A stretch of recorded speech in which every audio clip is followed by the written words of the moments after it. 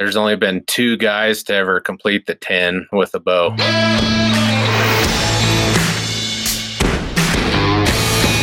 Hey, everybody. Welcome to the Hoyt Bow Hunting Podcast. I'm your host, Danny Ferris, and today I have Justin Davis on with me. Justin is the youngest man to ever take the Colorado Big Nine. And for those of you that don't live in Colorado, that might not mean much yet, but we're going to tell you what it does mean, and it's actually a pretty big accomplishment here in the state of Colorado and in Western bow hunting, period.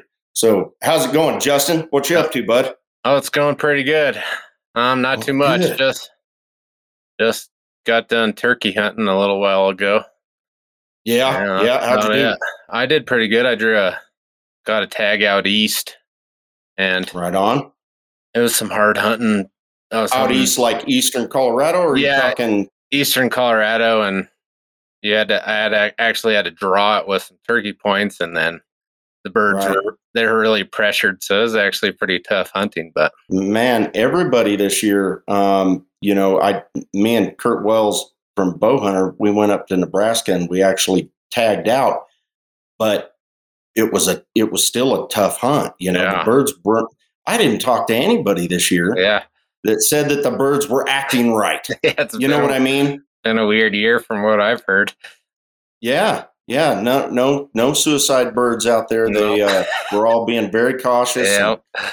And, kind of a strange deal. So this Colorado Big Nine, for most of the guys out there listening aren't from Colorado. They don't understand what exactly that is. Tell them exactly what that is.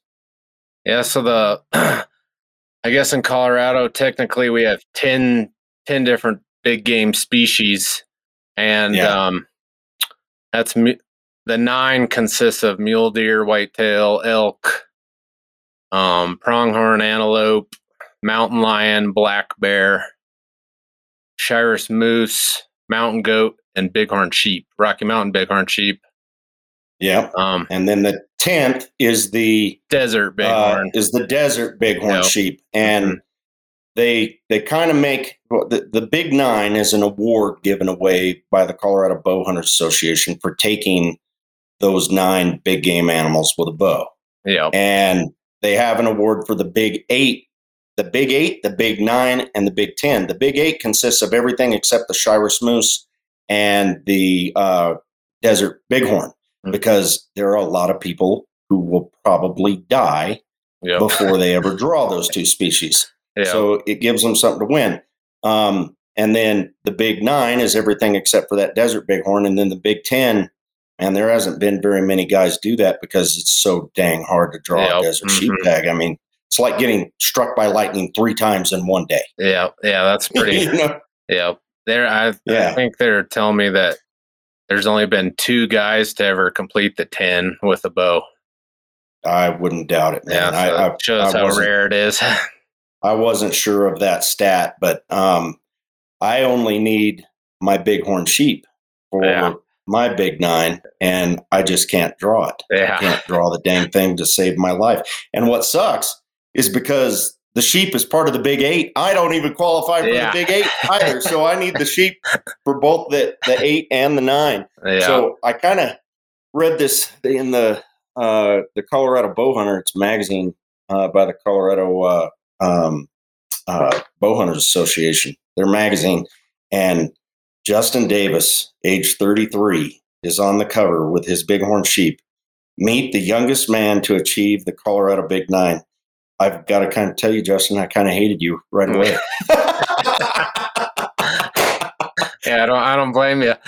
It's just jealousy, man. It's just jealousy. I can't imagine doing that at your age. That's pretty dang awesome. Yeah, so, and the moose one's even worse. I think the moose is one of a tough tag to draw, and there's a lot of guys that I personally know that have been waiting 25, 30 years and still haven't drawn a tag, Yeah.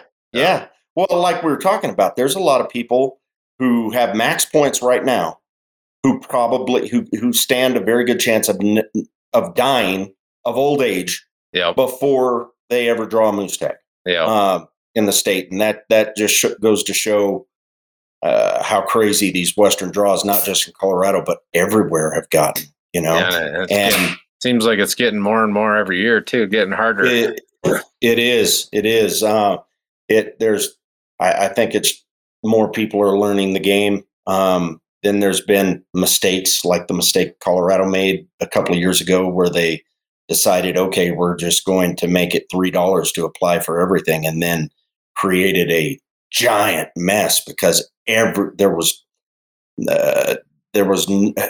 everyone put in for everything. You know what I mean? Yeah. And it's just, on the surface, it might sound good to have it that way, but it's not really. It isn't. No. You need to have a little bit higher price for things with those things in demand so that you thin out some of the people that aren't as serious. Yeah, I think with that, there's a lot of people that, aren't serious about it. Yeah, for sure. Well, when I drew my moose tag back in 2010, I think I drew it with 7 and 4. I'm sorry. 7 points total. So 3 weighted points, or 3 regular points and 4 weighted points. So I had a lot of guys that hated me too. A lot of guys. Yeah. And I shouldn't be complaining because I did draw that tag, and eventually I should draw a bighorn sheep tag if I'm lucky. Hopefully one of these years, huh? So, was the bighorn the last one? Actually, I drew the bighorn, and then I drew moose, and then mountain goat. So the mountain goat was actually my last one. The mountain goat was the last one. So I didn't read your article in here. I went through and did what I typically do, and I looked at the pictures.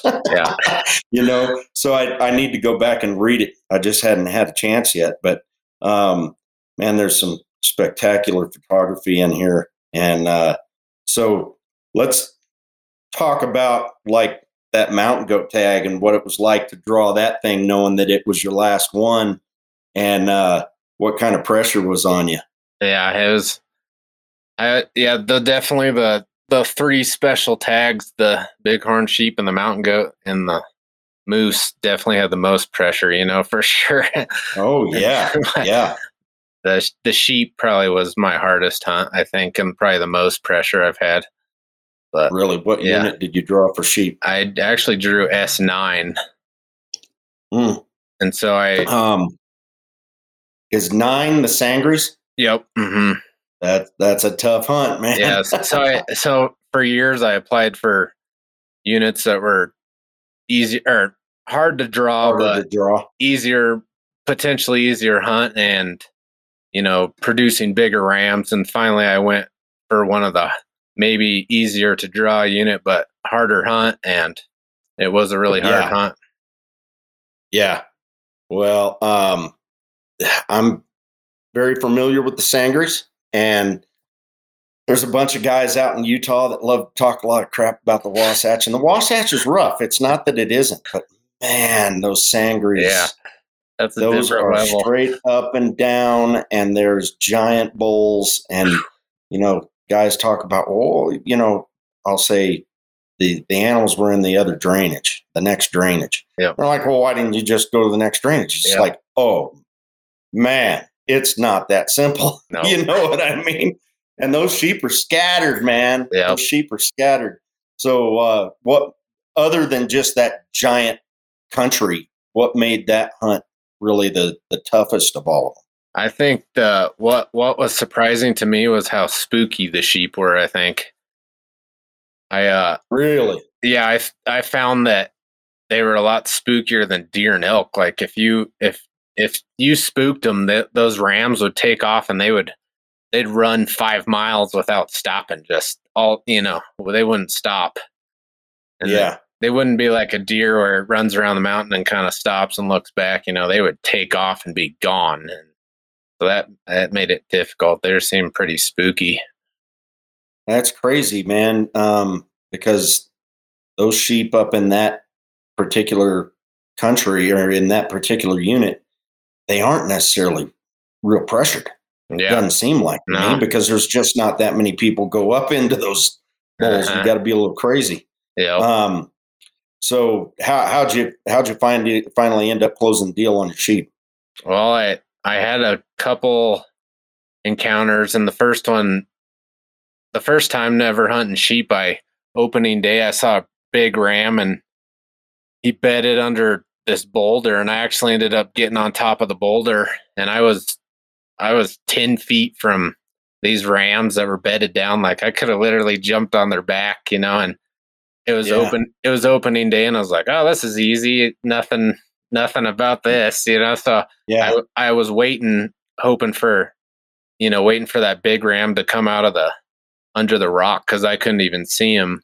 And I waited, and then eventually a thunderstorm came and the wind swirled and they bolted out of there. But then I went like a week without even seeing a ram.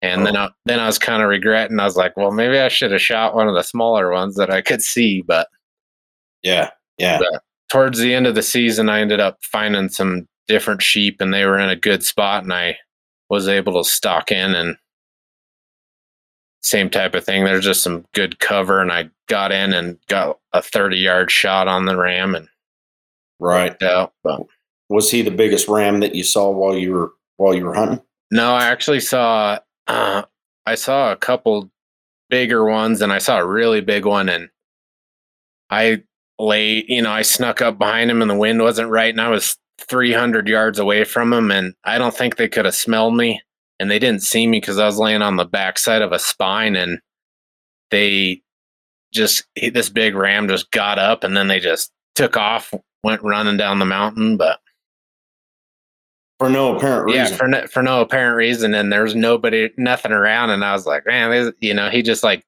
it was almost like he was wise Had and a sixth sense. Yeah, and he sensed it, and that ram actually got killed by a rifle hunter last year, I think, and I think he was 14 years old. Really? Yep. And Do you have any story? I don't. I think it was in the 180s, maybe, which is really big for that mountain range.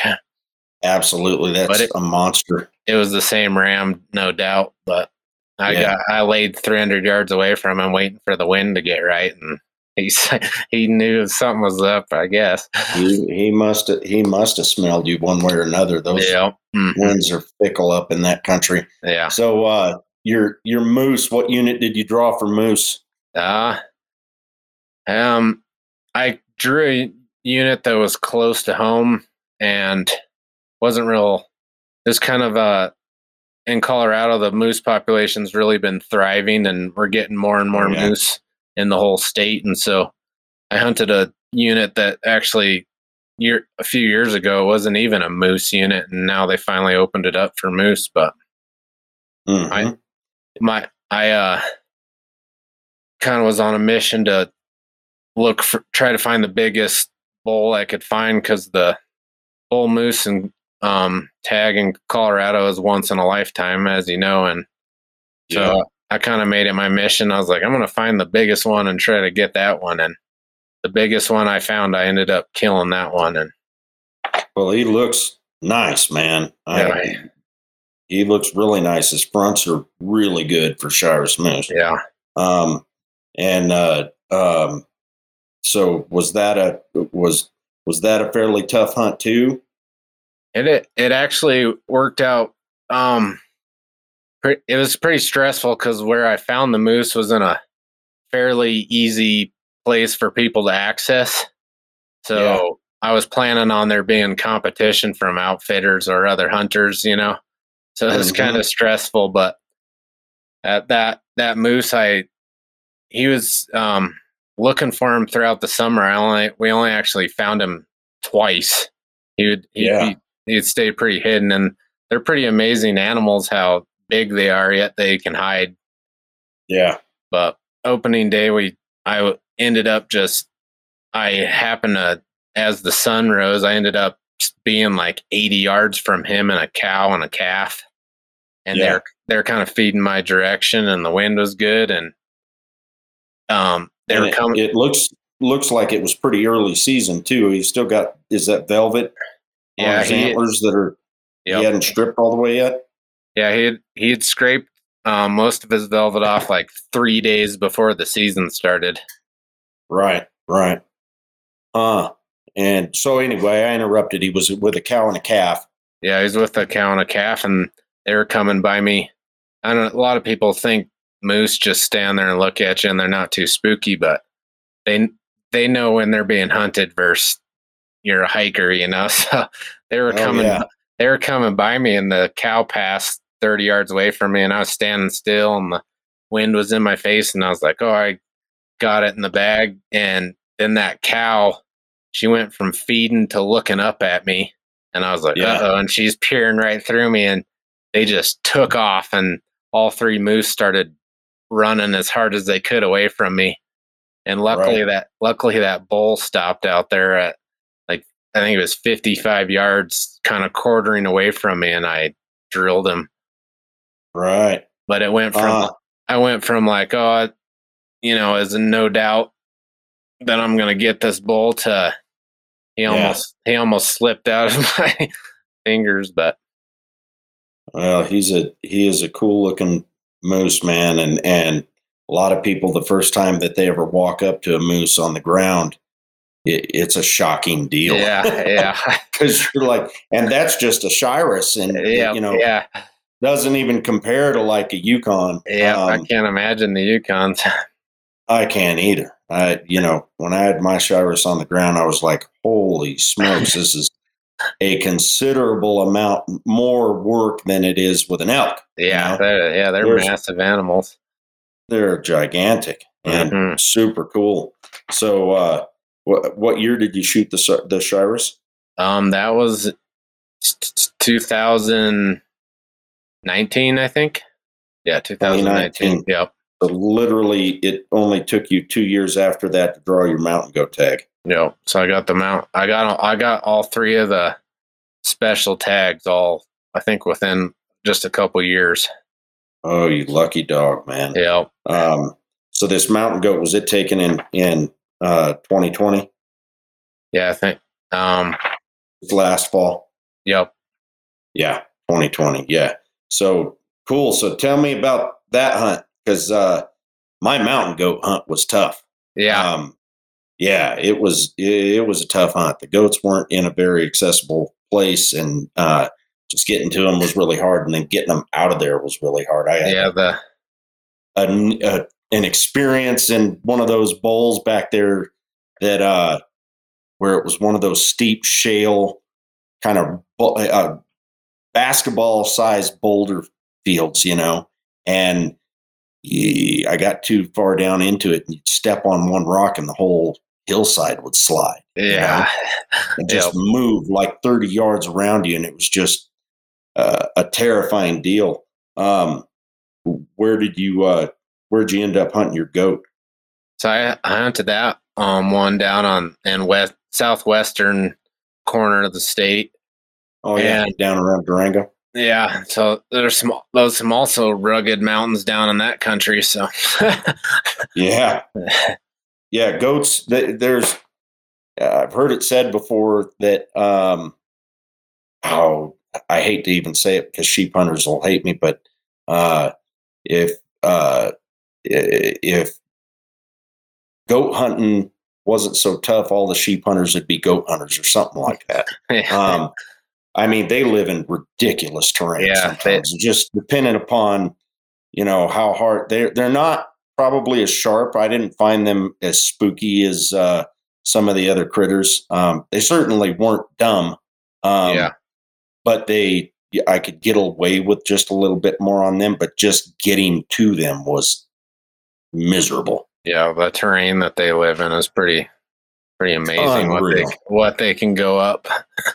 Yeah.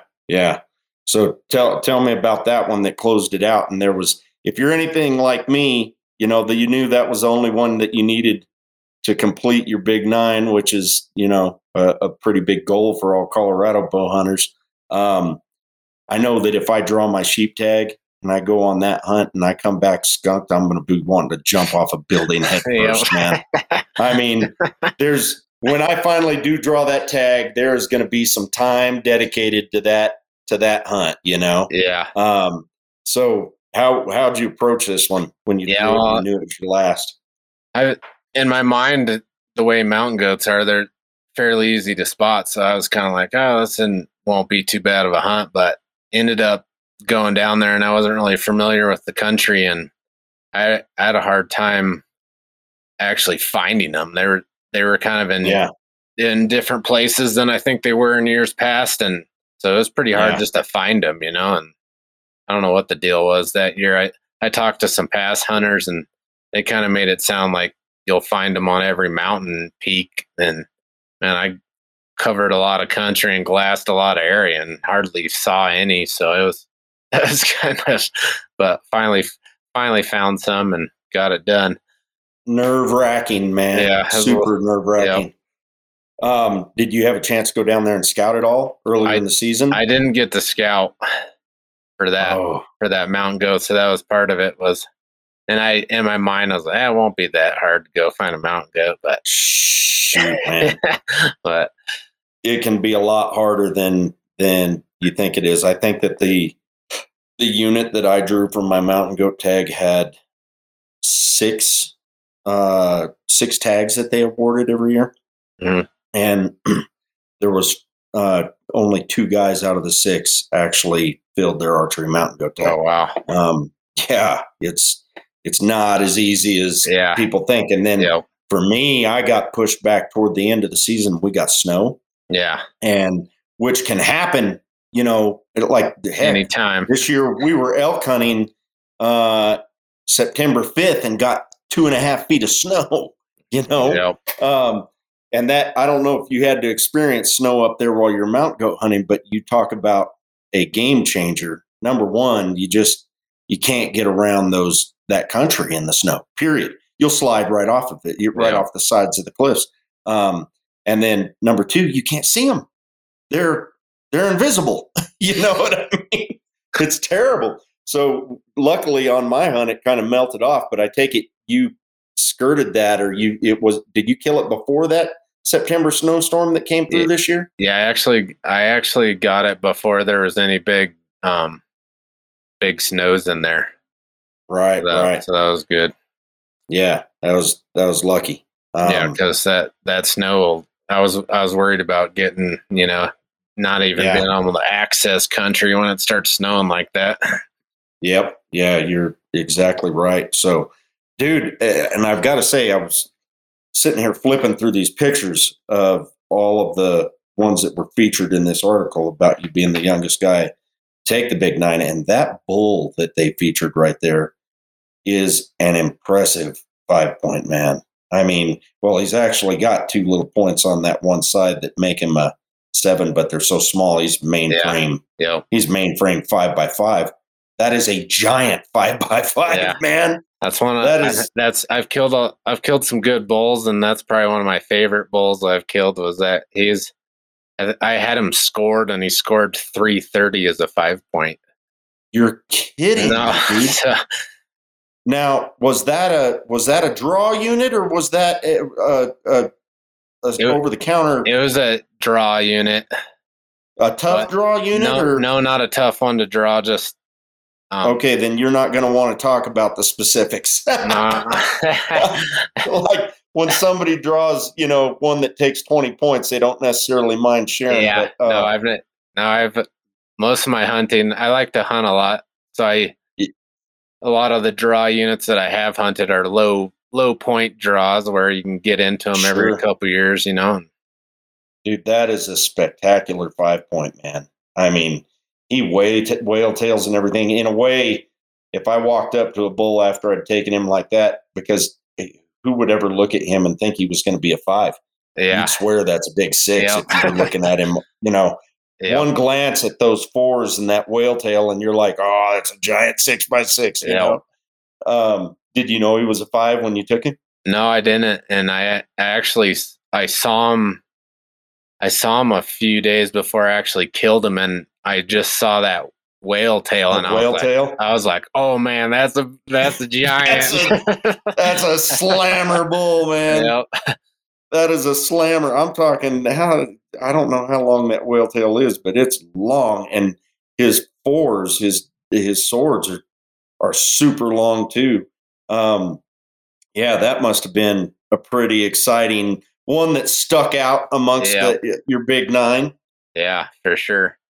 Yeah, he's one of my Well, favorite elk I've killed. I think just he's kind of unique. You don't see a lot of big 5 points. yeah, yeah. And your whitetail is really nice. Yeah. Looks like it's probably in the 150s at least, if not more. Man, that's the thing. I'm looking through here, and these pictures of these animals that you've got included in this big 9 are not slouches. You've killed some really nice critters, man. Yeah. Really nice. You've done really well. Tell me a little bit about this giant mule deer that's in here. Yeah. I think the one that there was in there killed that up above Timberline. Yep. That was a alpine buck I killed a couple years ago, and he's gorgeous. He's got a couple of kickers, but he's 34 inches wide. Wow. He's a real wide one. Yeah, no, he's absolutely beautiful. So there's a photo of you in here hauling a little gal in a backpack. So you're you got a wife and kids? Yep. I got a wife and kids. That's my daughter Ruby. She's 7 now, but yeah. I think that was one year I was scouting for moose or something. She was riding around in my backpack with me. Yeah. Well, and you must have a pretty supportive wife, because I can tell that you are gone a lot. Yeah, very very supportive wife. Yeah, you'd have to have, because I would imagine that you were you're hitting it pretty hard in the fall, just seeing what all you've put on the ground here. Yeah. And that antelope is a beautiful antelope too. Is that your best one? I can't remember what picture is in there, but it's that one. No, that's not my. That's probably not my best one, but I think that was, photo. Yeah, that's a recent one I took. Did you grow up here in Colorado? Yeah, I grew up in the mountains of Colorado. I've been here my whole life, and I lived in Fort Collins for a few years. I went to school there. Mm-hmm. Got a degree in wildlife biology there. Oh, did you? Okay, mm-hmm. So what do you do for a living? Well, actually, I work as a firefighter. So I went to school for wildlife biology because I enjoy wildlife so much. But when I was 18, I got into wildland firefighting, and then I've just been a firefighter ever since. So, are you on with the city fire department now? Yeah, I actually work for a department where I live up in the mountains, and so we do all sorts of stuff, wildland and structure fires, and we run the ambulance service as well. So, sure.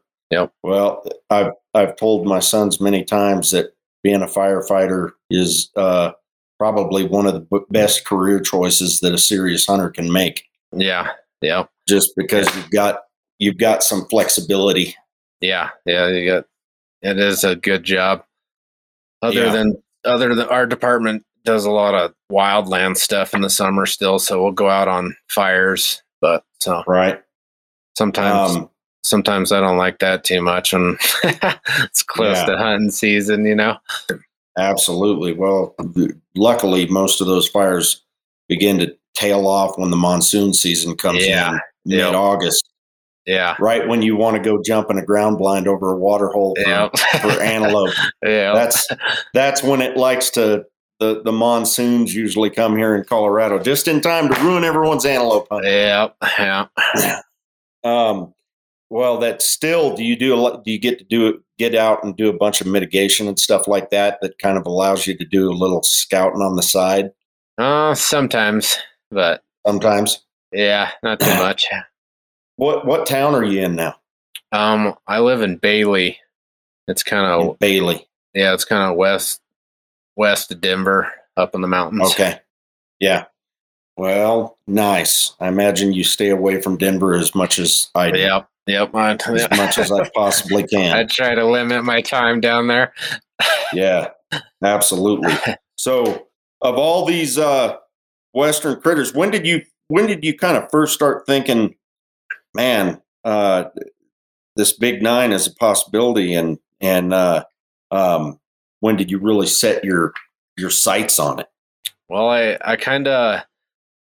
I grew up obviously in the mountains, and I grew up hunting and fishing and trapping and whatever. Yeah. And I started off like a lot of people do. I think I started off rifle hunting when I was 12, and then I slowly worked into bow hunting. And I saw guys that came before me that had completed the big 8, and that was something I kind of set my sights on as something that, I'm kind of a blue collar guy. I don't have a lot of money, and it was something that, living in Colorado, I could hunt all these species without having to fork over a lot of money, Yeah. And so kind of when I was in high school, I kind of got into bow hunting pretty serious, and I was kind of my goals. Like that's my mission, and my hunting mission is take the Colorado Big 8. And that was kind of my goal. It's something I wanted to try to do over my lifetime.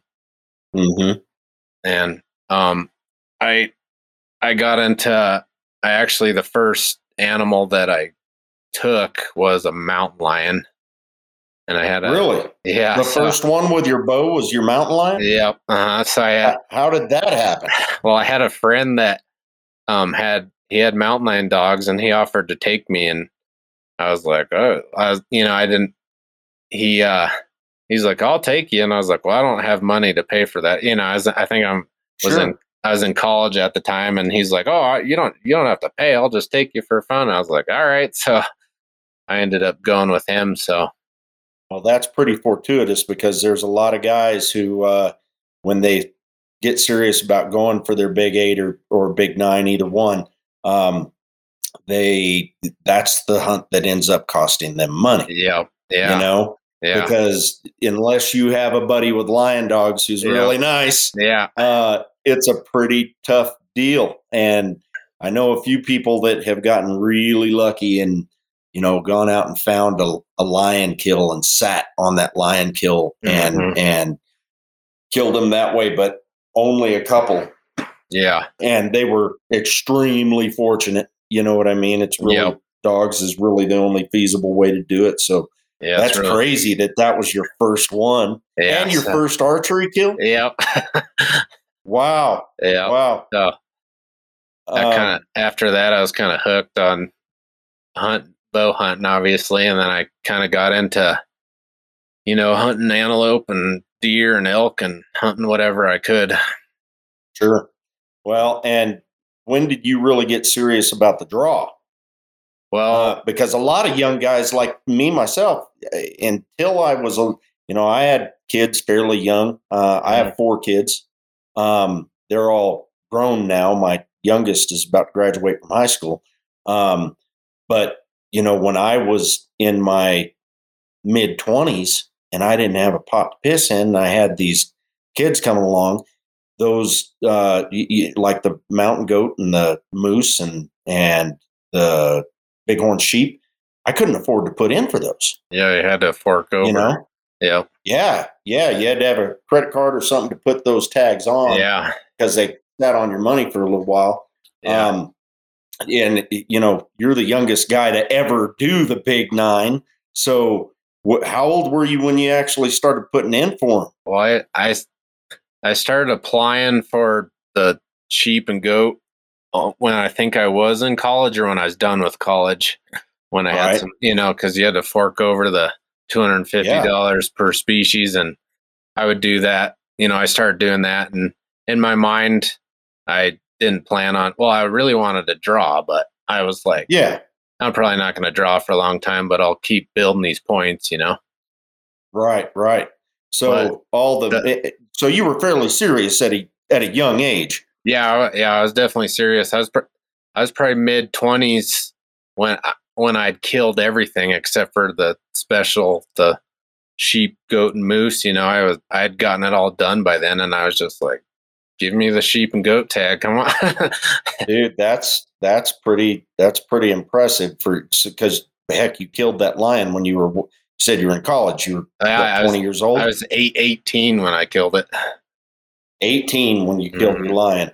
And by the time you're in your mid-20s, you had all the other species except for the special 3. Yep. So, man, you really jumped in. Yep. I got the archery bug bad. Yeah, I got the archery bug bad for sure. That was pretty much all I would do it year round. I, hunt the normal stuff, and then in the wintertime I'd hunt predators. I've killed bobcats with my bow and coyotes with bows. Oh, me and you need to talk. Yeah. Offline. Yeah. Because the bobcat thing, because I'm waiting on this sheep tag. Yep. The only other, I guess, substantial game species that I haven't taken with a bow here in Colorado has been bobcat. And it's one of those things where I've actually had bobcats in front of me when I was in a tree stand, but it wasn't after December 1st. It wasn't bobcat season, so I couldn't take them. And earlier this year, I don't know if you know who Jace Bowserman is, but he's a good friend of mine. He and I went out in February this year, and we got a pretty good snow, and it was like -5. It was freezing. And he had a bobcat that kept showing up on one of his game cameras down on a place where he hunts deer. Yeah. And we went down there and put that call out, and this cat screams into 20 yards on us. And I mean, usually when you call a bobcat in, they sneak in, and all of a sudden, they just appear. Usually because they're creeping and hunting their way into that call versus like a coyote that just comes screaming out of the brush. Yeah. This cat acted like a coyote. Yeah. Came in, just big old Tom, beautiful. He caught me drawing. Caught the motion of me drawing when he was at 20 yards. And he froze right there at 20 yards, kind of, not quite broadside, but almost. Mm-hmm. Little bit quartering to me. And I let that arrow go, and I'm pretty sure I didn't have it on video. And a lot of times it's hard to tell without video whether they ducked it or not. Yeah. But he was caught off guard by whatever that movement was, and he was in that position, and I probably should have held lower on him. But that arrow, the fletches smacked him on the head. Oh, man. And he took off, and I had to watch that big old Tom run across there. So, and that represents like 25 sets. Yeah. And usually when I'm doing a bobcat set, it's an hour long. Some of the best bobcat guys that I know tell you that they'll come in. Bobcats more often than not will come in after the 30-minute mark. Yeah. Because it takes them so long to get there most of the time. So we're talking a lot of hours and a lot of cold days and stuff like that. And I still haven't killed one, Dan. And dang it. So if you've killed a few with your bow, I'm going to call you up and get some pointers. Yeah. One of the ones I've always heard that too with bobcats is they take forever to come in. And I did the same thing. Like I was like, I really want to kill a bobcat. And so I'd go out calling and nothing, the same type of thing. Like went out 20 stands, and I finally was hunting them like a coyote. Yeah. And like, probably doing a 15 to 20 minute set. Yeah. And I was like, am I crazy for even doing this? And first bobcat that I had come in, he came in within a couple minutes of me starting to call. Same type of thing. He ran into 15 yards, and I was like, he just stood there while I drew and shot him. But dude, I've had a couple that I've shot with rifles, and that's what got me thinking about it. Was I was like, I could have killed that with my bow. Yeah, and had the same thing where usually a coyote, when they catch that draw, there's no pause. They're out of there. They're just like a cannonball. They're gone. Bobcats, though, their instinct seems to be to freeze, and then to sink to the ground. Sink to the ground and look at you. And this one, like I said, I went and shot my bow immediately after just to make sure, because I felt usually if you missed. You know what I mean? If you made a bad shot. That shot didn't feel bad. It felt right. And I went and shot my bow, and it was dead accurate at 20 yards. I mean, hitting a quarter. Yeah. And I think he ducked me, but I'm on a quest now, man. I wish the bobcat could be added to the bobcat and coyote. Those two should be added to our species. Yeah, that'd be You cool. know what I mean? Yeah, it would be. Yeah. Uh-huh. So I don't know very many guys that go out and chase them with a bow. So Yeah. that's super cool that you do. So like, so your whitetail, did you kill your whitetail when you were in your mid-20s too? Yep. Mm-hmm. Really? So that's my one and only whitetail, actually. Is it really? Yep. And that's a kind of a crazy story because I got one of those. I might have got a leftover tag, but for out on the Eastern Plains, and I went out there and just the public land was real checkerboarded on. It's kind of hard to find, but I never hunting never have hunted whitetails, so I was just hoping to see one, really. Yeah. And I ended up seeing a big buck, and he with some does, and they ran into this row of cedars, and I slipped into the cedars, and I think that big buck was trying to sneak away, and he actually came at me. I saw a little flash of hide, and I dropped down to one knee, and he came by me at 17 yards on the ground, and I shot him. Dude, that's a stud white dude. That was my one and only. It really is. So do you have any idea what that deer scored? No, I never scored it. Man, is he a 9 or is he a 10? I think he was a 9 point. Man, he's strong. Yeah, he's nice. Yeah, I was really pleased. That was my absolutely, man.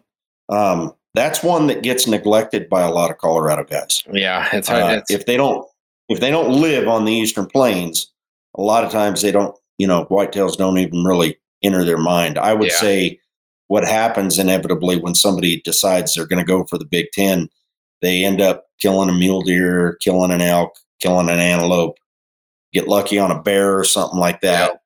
And then all of a sudden they start thinking, ooh, if I get the whitetail and, maybe draw one of those 3 hard to draw. And the next thing you know, more guys than not, the lion ends up being one of their last ones, when they really think about closing that out. Not like you that had a buddy and went out and that's the first thing you ever shoot with a bow. That's crazy. How'd you end up on the bear? Like that, for me personally, I hate what Colorado just recently did with the bear tags. They made the bears a draw all along the Front Range now. So you're only over the counter with caps tags or over on the western side of the state. But most of the bears that I've taken, I was just buying a tag and having it in my pocket while I was elk hunting just in case I saw a bear. Yeah. Hadn't really gone out on specifically hunting bears. I just come across one and then was able to shoot it. So did you go on a specific bear hunt or were you just buying an over the counter with caps tag and having it? Yeah, it was I would always get a bear tag every year, just, same type of deal, just to have it in your pocket if you saw any. Yeah. But I think bears in Colorado are hard. They're hard to find when you're wanting to look for a bear. You don't see them. Oh, unless you're in one of those units that's just loaded with them. It is hard. Yeah. So the bear's a tough one because I've bought a lot of bear tags every year, and I've killed 2 bears, but that's a lot of tags I've bought over the years, and I've only gotten 2. But same type of deal. Just seeing them when you're out hunting, But yeah. So did you just come across him while you were elk hunting or something? Yeah, I killed him. I actually spotted one, and he was feeding in a choke cherry patch. Mm-hmm. In like an old burn area, and so. And just spot and stalked him and got a shot? Yeah, just spot. I actually followed him. He started going up a hill, and it was really hot out. One of those falls where it's like 90 degrees in September type of year, and he disappeared over this hill, and I made my way up over the hill, kind of trailing him, and I found an old mine shaft, and I couldn't find the bear anywhere. and I had a little suspicion that maybe the bear went in the mine shaft, so I snuck up and got 20 yards from the entrance of the mine shaft, and I just waited there for probably like an hour, and I didn't know if he was even in there or not. And then I think he was going in there to escape the heat, because it was cooler in there. So I was just standing there, and then he out popped. The bear appears right in front of me, and I shot him. So. Dude, I thought you were going to say something really like badass, like, so I just started stepping into that mine shaft. Dude, every time I've gone into something like that, I've been worried that a bear was going to be inside it, Yeah. And you're standing in the only exit, That's pretty awesome, though, that you had the patience to sit there and wait him out, even though you didn't know that he was in there for sure. Like, there's a chance he's in there, or maybe he was, he could have escaped without me seeing him go out of the area, but he was in there. Yeah, no, that is super sweet. I'm not, I've got enough bear points to draw any bear tag that I want in the state, and I don't know where to go just yet because, like you said, I've never hunted bears specifically here in Colorado. Yeah. I've always just got that tag along tag, and this next year, my son, I've got a son that's playing college football, and it'll be his last year playing college ball, and I'm not going to have to worry about having to get to games on weekends during the fall anymore. And I'll probably burn all those up, figure out where to do it, and burn them all up. But it would be fun to go actually hunt them one time. Yeah. Yeah. Rather than just trying to come across them and, really just burning that tag money. Yeah. I think every single time. There's different parts of the state that have higher bear densities, obviously. And I know some guys that hunt over water holes and places, and they'll kill bears. Well, that's how I've killed one of mine, at least, was sitting in a tree stand over a wallow. Yeah. And the elk didn't come to the wallow, but the bear came into the path. Yeah. That seems to be a good tactic for bears, as they like to use that water a lot. So what's your favorite thing to hunt out of all these Western critters that you've taken, man? And do you have any aspirations of starting to hunt out of state now at all? Well, I haven't hunted a lot out of state, mostly because there's plenty of opportunities for me to hunt in Colorado, so I spend a lot of my time here. But I've ventured down to Arizona a couple times and hunted Coues deer down there. And how have you done? I've done the same thing. I actually killed one I killed a buck the first time I went down there. Oh God, I'm starting to hate you even more. but then I've heard how hard they are to get, so I went down there and I was like, I'm going to kill the first buck I see, and first buck I saw I killed, and then I went back another year and I was like, I'm going to kill a big one, and I found a Boone and Crockett caliber buck, and I shot at him, and he was about 20 yards away from where my arrow impacted by the time my arrow got there. And I was like, and so I got humbled down there by those. Like, I see how it is. I've been on 3 different trips down there, and after Coues deer, and now I have passed to, I don't have any issues with killing smaller stuff, but I wanted a representative buck. I didn't need a Boone and Crockett, but I wanted a representative. And the ones that I passed were literally year and a half old fork horns. Mm-hmm. And I could have taken them. But I did have an opportunity at a nice representative. He was at least Pope and Young buck. He wouldn't have gone Boone and Crockett. Yeah. And I managed to mess it up. We were water hole hunting and had a cooler down in front of me and my cameraman. We had sat there like church mice for 4 days in a row, 120 degrees in that ground blind, miserable. It's like a torture treatment. It's being thrown in the heat box like the old prison days, and we'd sat there so still, so perfect. And in the middle of the day, I went to get something out of the cooler, and it had kind of rolled up into the front of it. And I had to get down on my knees out of my chair to reach over the cooler lid to reach down to get this drink. And as soon as I do that, my cameraman starts pounding me on the shoulder saying, there's a buck. And I look out, and there is this buck that's looking at me, standing there, staring me in the eyes from 10 yards away. Oh, and man. he totally has me. And I just froze. I sat there, and eventually the little booger runs down to the corner of the water hole and allows me to slide back up into my chair, get my bow in my hands, draw, and he's 24 yards away at the corner of the water hole, but out the corner of the blind as well, not down in front of me like he would have been had he not seen me move and looked at the blind and didn't like it. Yeah.